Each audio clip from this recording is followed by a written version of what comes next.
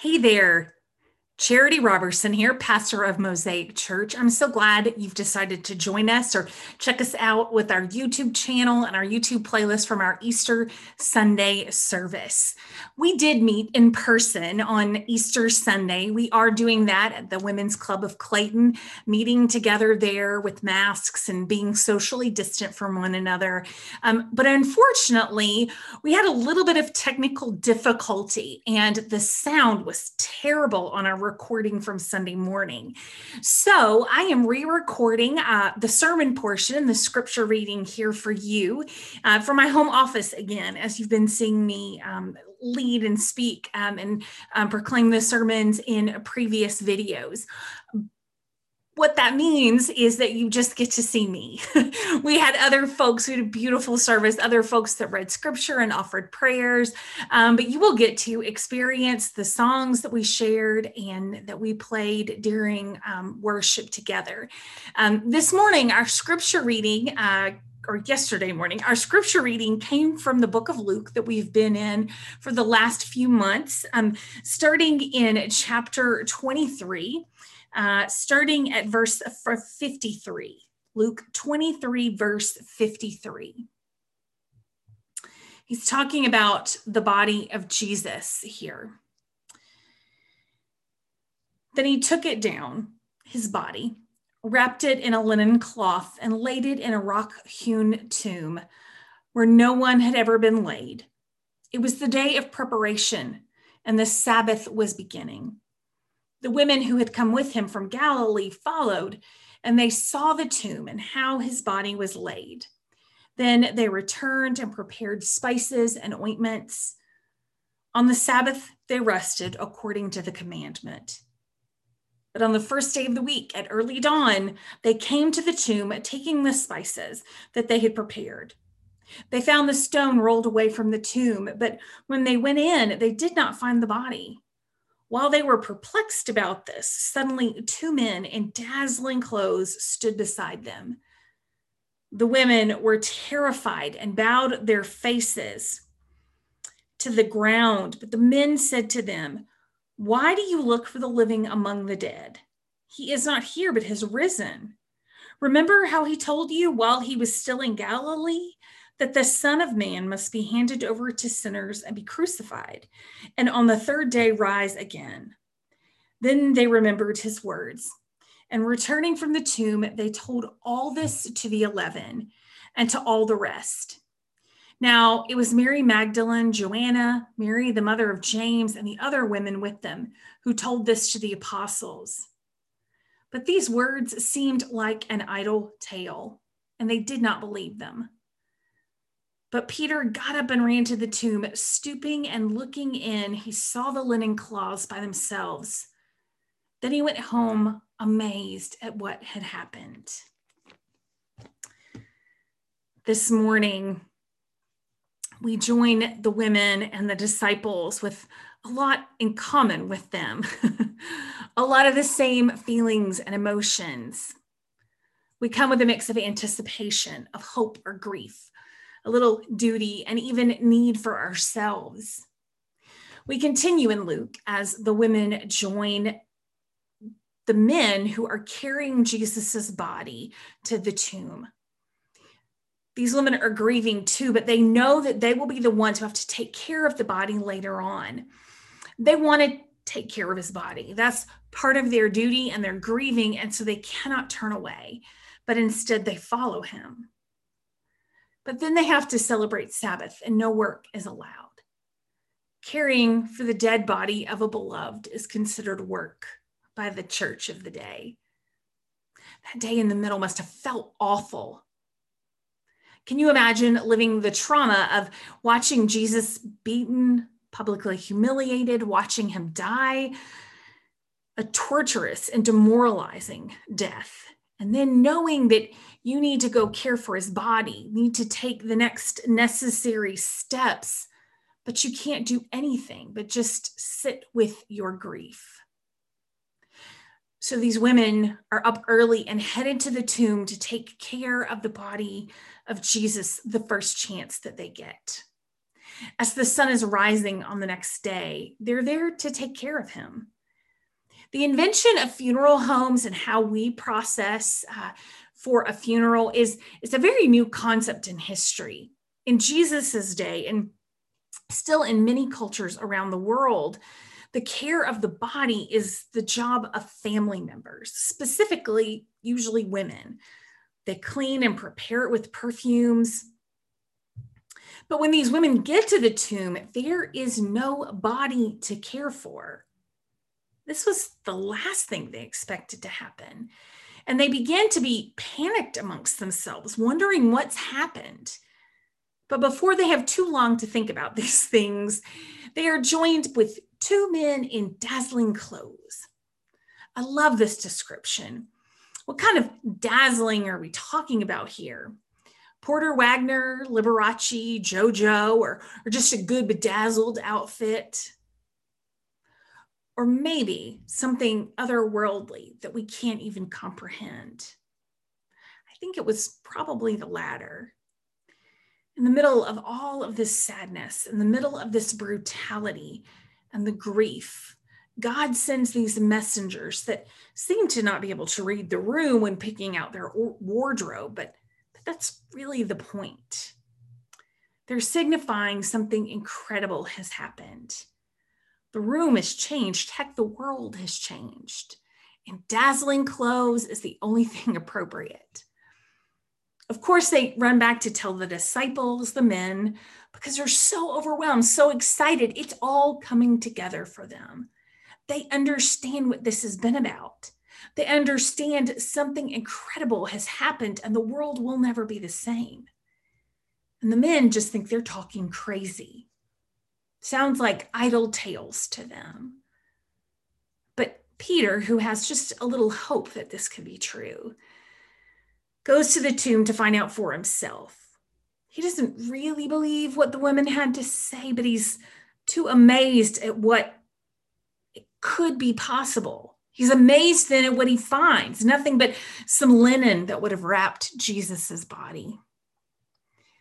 There are so many ways this speaks to us today, but as I'm sat with these scriptures, I felt like there were three ways it speaks to us that just kept rising to the surface for me. First, know that grief, hope, and joy will always be all mixed together.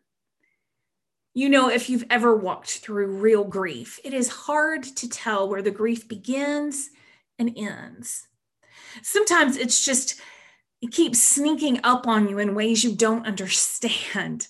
And in the middle of the grief, hope springs up. It doesn't negate the grief, it just exists alongside it. And joy comes along feeling inappropriate. Shouldn't I just be sad? Should I be overwhelmed with grief? I shouldn't be feeling hope and joy. It's true with grief around the death of people we love and lost, but it's also true for lost relationships. It's true when it comes to grieving parts of our lives that have ended. A new school, a new job, a new understanding of yourself, a dream you had that you realize will never come true, a path of life you didn't expect to be on. Right now, we feel it when we look over the last year. We realize all that we've lost and all that we've gained at the same time. Grief, hope, and joy are all mixed together. And when the grief, hope, and joy are all mixed together, sometimes it won't be clear what needs to die for resurrection to happen. And so sometimes it just feels like overwhelming grief. Sometimes we will work so hard to keep something alive, to make something happen, because the hope and joy have not come in yet. We will fight to keep this thing from dying, from ending, from going away, because we cannot imagine life without it. So secondly, I would say we see that death always has to come before resurrection. The miracle doesn't happen until there are no other options. Just when it feels like the grief will overtake you, hope and joy show up in dazzling ways. Grief sneaks up on you, but So does hope and joy. But you have to experience the grief first. There's an old bluegrass song written by Earl Scruggs entitled, "Everybody Wants to Go to Heaven, but Nobody Wants to Die." The first chorus of the song says, "Everybody wants to go to heaven, but nobody wants to die. Lord, I want to go to heaven, but I don't want to die. I long for the day that I'll have a new birth instead of grieving here on earth. Everybody wants to go to heaven, but nobody wants to die." We all want the promises of heaven. We want the new possibilities. We want to believe that things can be better. We want a new life here, but we're not willing to give in to the death that brings those about. We're holding on to the grave clothes so tight that we will not let them go. And with those grave clothes held so tightly, we miss new life. We miss heaven. We miss new possibilities. We miss second and third and fourth chances because we cannot imagine life beyond this moment of grief. It's too terrifying to let go of it a little, to just not let it be so consuming. We're in a season of re-entering the world. The culture has been reshaped and it is never going back. This church and all churches have been reshaped this year. Parts have been buried in the grave and it's time for a resurrection. We can cling and grieve to what was, or we can lean in and embrace the new. The same with our lives. What are the grave clothes that we're clinging to that are keeping us from experiencing joy and hope? Let me be clear, you can grieve without clinging. Sometimes you have to jump before you have the place to land. Sometimes things don't unfold in a way that seems to make sense. Sometimes there's times of quiet where you wonder if the tomb will ever open. Is life possible? Sometimes you have to let up on the grave clothes.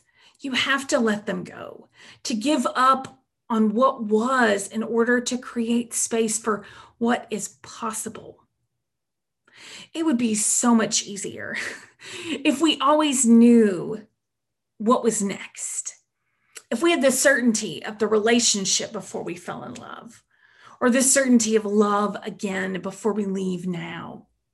If we have the certainty of success down a certain career path, if we have the certainty of success in a new job before we leave the one we're currently in. But the truth is, sometimes we don't know what the risk is going to be and whether it's worth it. Sometimes we have to leap before we're certain. You have to let go of the grave clothes before you know what you will do next. That is the faith. But in that space, there is resurrection. Finally, I would say know that there will always be skeptics. You will always have skeptics. The women had it. We know the disciples had it after this encounter, all the way through the New Testament. You have experienced this powerful thing. Maybe it's the grief you need to share, or maybe it's the miracle of hope and joy that's begun to make an appearance in your life. Maybe it's a moment of clarity, a moment where you lay down the grave clothes, where you take the risk, where you jump, where you are caught up in the dazzling clothes of whatever has become so clear to you. And there will always be people, usually clinging to some grave clothes of their own, that will want to caution you, want to judge you, want to warn you. It may try to sound like the voice of wisdom, a voice of reason, but you know deep down it's not. In your heart, you know you have seen something more dazzling, and you're willing to risk everything for what might be possible. Don't let them keep you in your place. Don't let them work out their issues on you. Not everyone is ready for resurrection. Remember, you can keep grieving while you experience hope and joy. You can still grieve what was while holding out the hope for more, while building a world that makes it all possible. And this is how God makes beautiful things out of us, out of the ashes of our lives.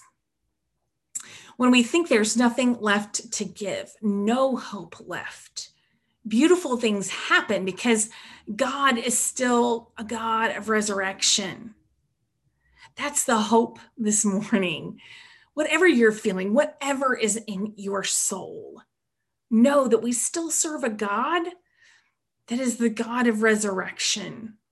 We serve a God who loves us and loves making beautiful things out of our lives,